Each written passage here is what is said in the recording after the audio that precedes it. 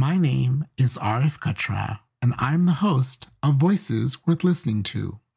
This is a podcast dedicated to sharing stories about diversity, stories that I hope will make you think and reflect on how we experience each other's differences.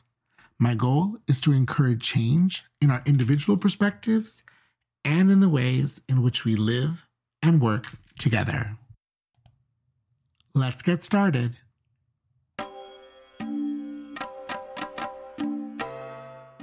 COVID-19 has changed the way we live our lives and how we spend our time. I've spent an inordinate amount of time in the last few months clearing out old boxes and working through the clutter in the storage room. A few days ago, I found my report cards from grade school. And I don't mind saying that I was a smart kid. I even found more than a few that had some straight A's. It was interesting to me how more than 40 years later, that made me feel so good. I also noticed some of the comments my teachers had left on my report card. And there was a pattern in those comments, except from two teachers, my grade 3 teacher, Mrs. Spilling, and my grade 5 teacher, Mrs. Loader. I'm going to read you some of the comments that I found a lot of my teachers making. Arif is a chatterbox. He needs to control how much he talks in class. Arif has too many opinions. Arif needs to keep his thoughts to himself. Arif is too active during class discussions. Arif has a hard time focusing on the task at hand. Mrs. Spilling and Mrs. Loader were the only teachers who said I was not only bright, but also very expressive. They didn't see me as a chatterbox. They said, when encouraged, Arif has great insights and a huge willingness to engage. But for me, I spend, and have always spent, a lot more time on the negative comments about me than the positive ones. It's a habit.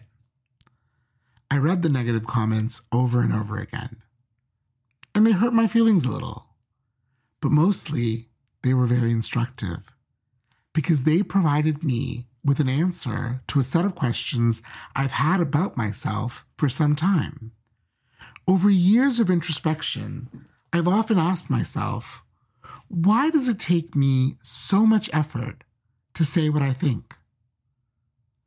Why do I shy away from calling out wrong even when I see it happen in front of me? In my heart of hearts, I believe what I have to say matters, but I struggle to share. This podcast is the perfect example. It's been almost 2 years that I've wanted to do this, and yet I have doubted that anyone would find what I have to say to be valuable. Why? Well, despite the good efforts of Mrs. Loader and Mrs. Spilling, by the end of grade 6, my voice was well on its way to being silenced.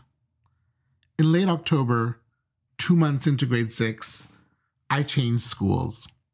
I really wanted to go to French immersion, but I was late, very late.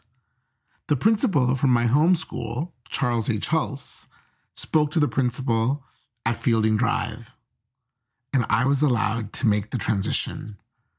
I was super excited. It was a lot of change. I had to take public transportation, as Fielding was outside my catchment area. Everyone in my new grade 6 class already spoke French. I struggled. But within 6 weeks, I too was bilingual, and it made me really happy. And then came my first report card. Arif should have made the transition more easily. Arif has too many opinions during class discussion.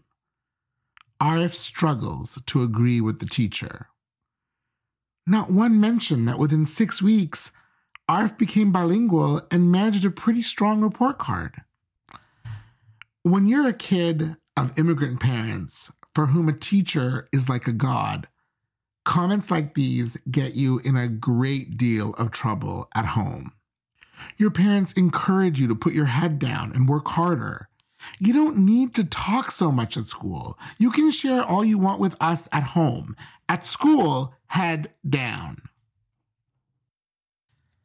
By the time I started high school, I knew that my personal silence is more valued than my opinions. My voice is best expressed in silence. During high school, I never ate lunch at the cafeteria. I ate lunch outside or in the hallway on my own. I joined the library club, which in hindsight may have contributed to my pariah status.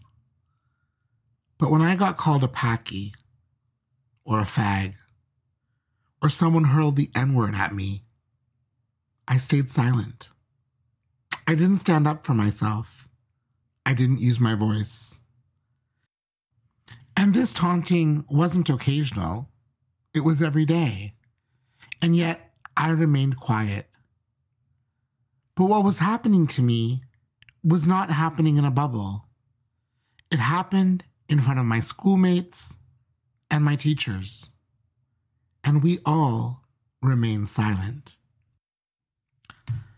The school system in Canada did an excellent job of attempting to silence my voice. But the problem with voices is that they're not meant to be silenced. Voices are what allow us to create civil society. Voices are what allow us to create successful organizations. Voices are what allow us to create effective government. The problem, of course, with all of these things is that we have broken governments, broken civil societies, and broken organizations. And maybe the reason so many of the institutions on which we rely are so broken is because they expend a lot of effort silencing voices.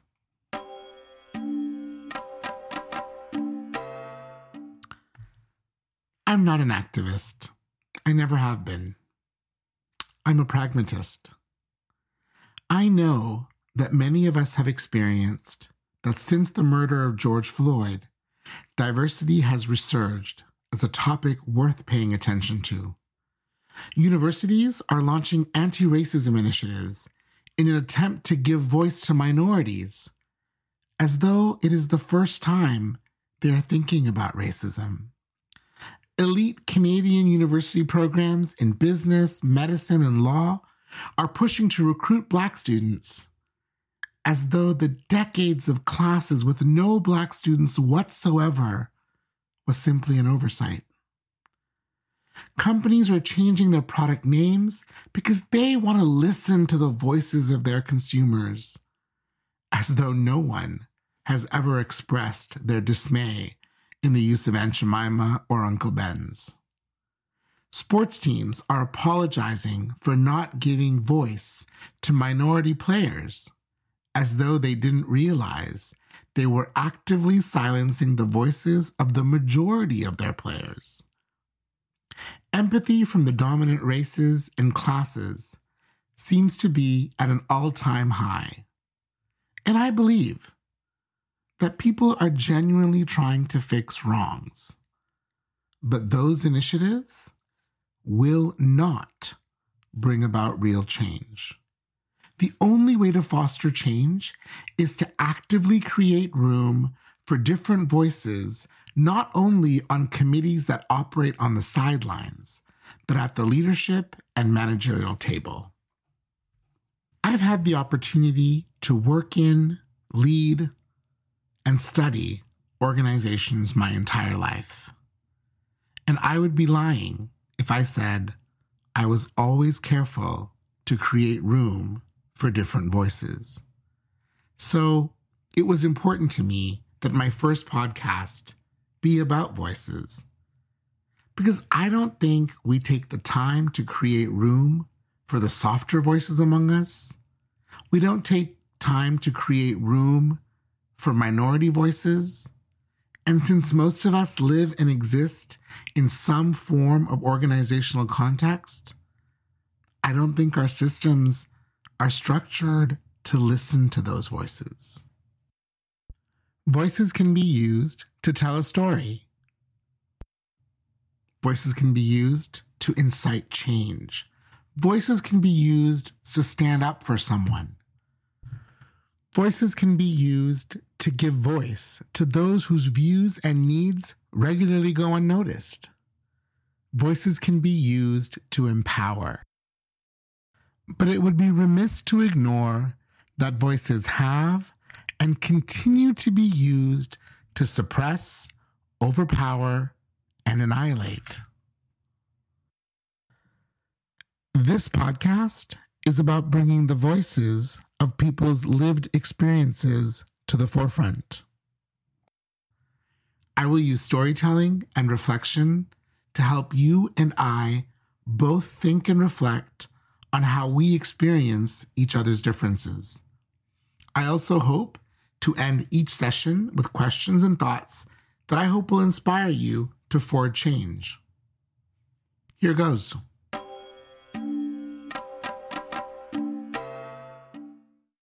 Organizations, both formal and informal, are the contexts in which most of us live our lives. When you think about your place of work, your kids' hockey team, or the organization in which you volunteer your time, what are the formal mechanisms within those contexts that someone has carefully put into place to ensure all voices are heard? Are there mechanisms that have carefully been put into place to ensure all voices are heard? I've worked for for-profit firms, nonprofits, and academic institutions around the world. I also volunteer a great deal of time in my own faith community. And if I were being totally honest, I don't think most of the organizations I've worked for or volunteered for put mechanisms in place where people can express their voice in a context that is safe and without reproach. In fact, when I think of all of my places of work in Canada and the US, the senior management team has never had a person of color on that team. I have never reported to a member of the LGBTQ plus community. In fact, almost every senior manager I've reported to was born into privilege. And so, as a person of color and many other wonderful differences, I've never had the sense that the people on the management team to whom I am expressing my ideas or my concerns ever really understood my lived experience. So, I have pretty much spent my entire career voicing my concerns to senior managers who weren't like me, who didn't have a lived experience that was similar to mine. Now, that doesn't mean that my voice was never heard. In fact, I've worked with many highly empathetic senior managers. Many of them have become my close friends. But I've also encountered as many senior managers who could not empathize with my voice, who struggled to value my opinions, and to whom my voice was foreign. So whether I got heard or not, well, that was a crapshoot. So I think if leaders spent some time thinking about the mechanisms by which they listen to the voices in their organization, they may realize that they need to create new mechanisms. So let me ask you, what are the mechanisms in your organization that ensure people are heard? Your organization isn't just the place you work. It's your kids' hockey team. It's the place where you volunteer time. It's any organizational context in which you live. What is the access route between well thought out, intelligent minority voices and the senior management team in your company? Is there enough diversity in terms of lived experience among your leadership teams at the top or in the middle of your organization? Now, you're going to think I'm asking this because better representation will result in minority voices being heard. That's part of it. The other part of it is that when people call you the N-word, or also in my case, a camel jockey, it shapes your voice to see the world differently, to value life differently. And that is not something that can be achieved simply through empathy. Voices that are the result of lived experience need to be present in leadership. I hope as you think about these questions, you will begin to also think about driving change. I hope you'll join me for my second podcast in a few weeks. And I especially hope that today, the time spent listening to this podcast made you feel that this was a voice worth listening to. If you would like more information about my work in diversity and strategy, please visit my website at www.strat-ology.com. That's strat-ology.com.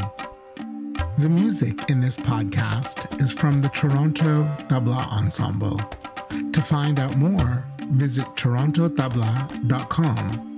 That's the word Toronto and the word tabla, Tabla.com.